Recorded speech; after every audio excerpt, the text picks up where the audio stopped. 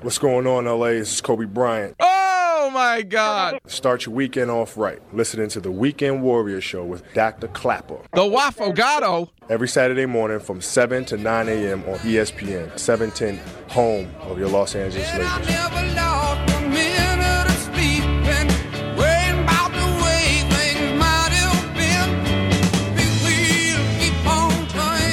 Welcome back, Weekend Warriors.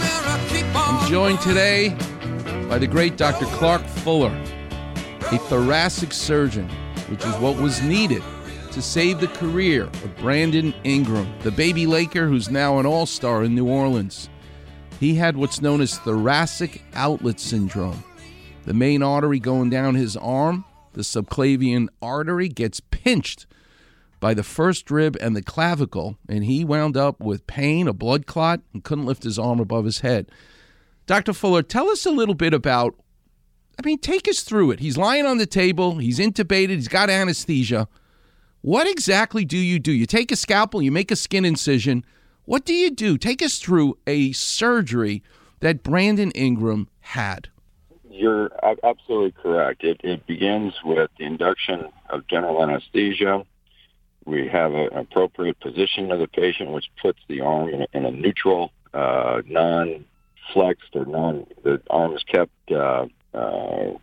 parallel to the body. We make a very small incision, interestingly, inside the chest cavity for a small camera. Looks like a long soda straw with a camera and light at the end of it.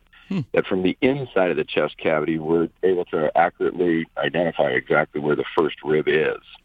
It's a very short, broad rib that makes it looks almost like the letter C. And once we identify that, we make a counter incision on the skin way up high, up underneath the arm.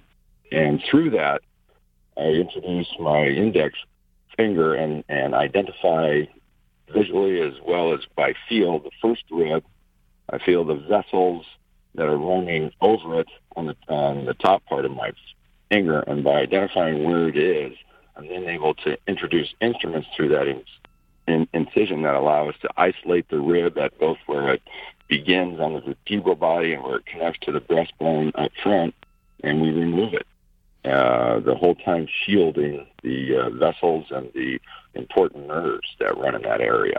Do you use a power tool, a saw? Do you use a giggly saw?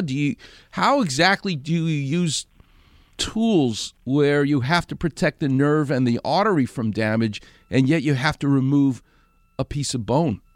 Yeah. Well, we use a combination of tools. It's one is like a planer, like you use on wood. It's called an elevator, which means that it elevates the soft tissues away from the bone. So the attaching musculature and sinews of the region are elevated or pushed away from the bone, and then the actual bone where it joins the spine or the breastbone up front is divided with an instrument that allows us to chew through the bone, divide it. So there's not an introduction of a saw necessarily, but a long instrument that allows us to divide the bone.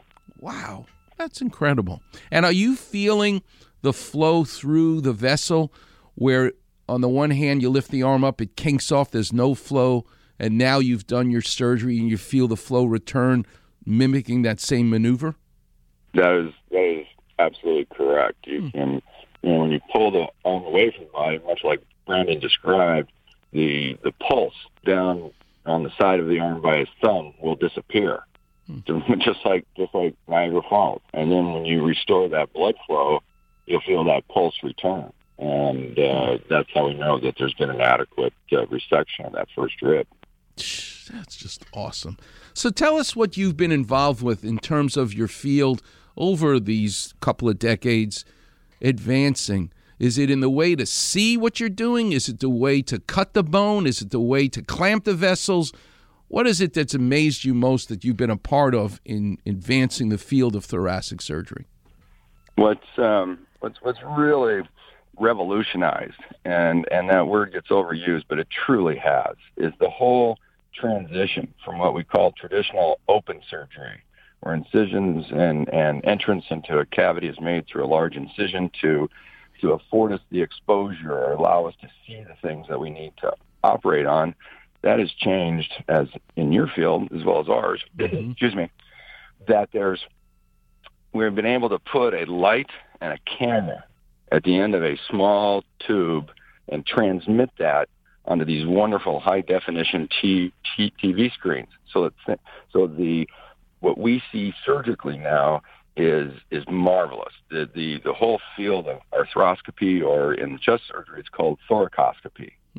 And being able to do that has allowed us to approach the same disease process with the same principles, not violating those, but achieve this similar result with a much different type of skin incision, affording patients recovery, whether it's to deal with thoracic outlet or with tumors of the lung or infection, whatever the ailment may be, rather than having to approach it with an open. Now, at least 95% of the cases I do are all done now with smaller incisions and the TV camera.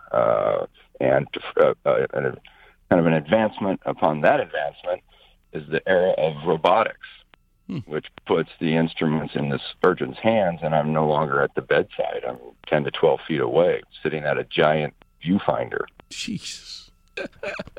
Incredible. Before I let you go, one of the things that's most admirable about you as a busy surgeon, long hours, is your ability to balance your life and work with your family.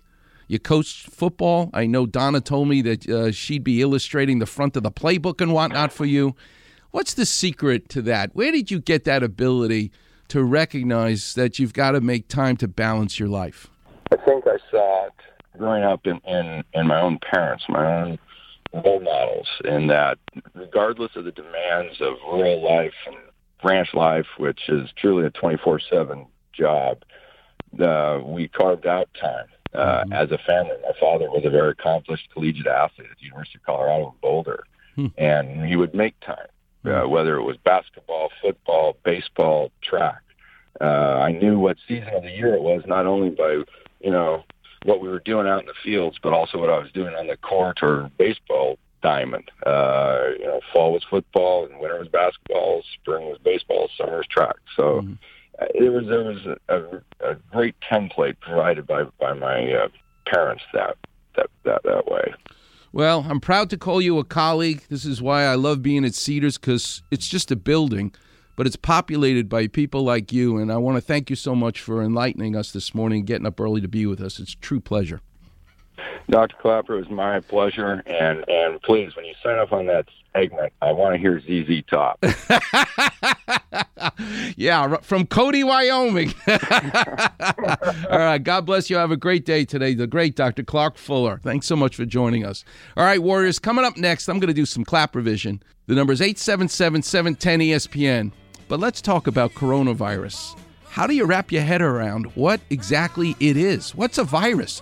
Why is it different than a bacteria? And I'll explain with some clap revision coming up next on the Weekend Warriors Show here on 710 ESPN.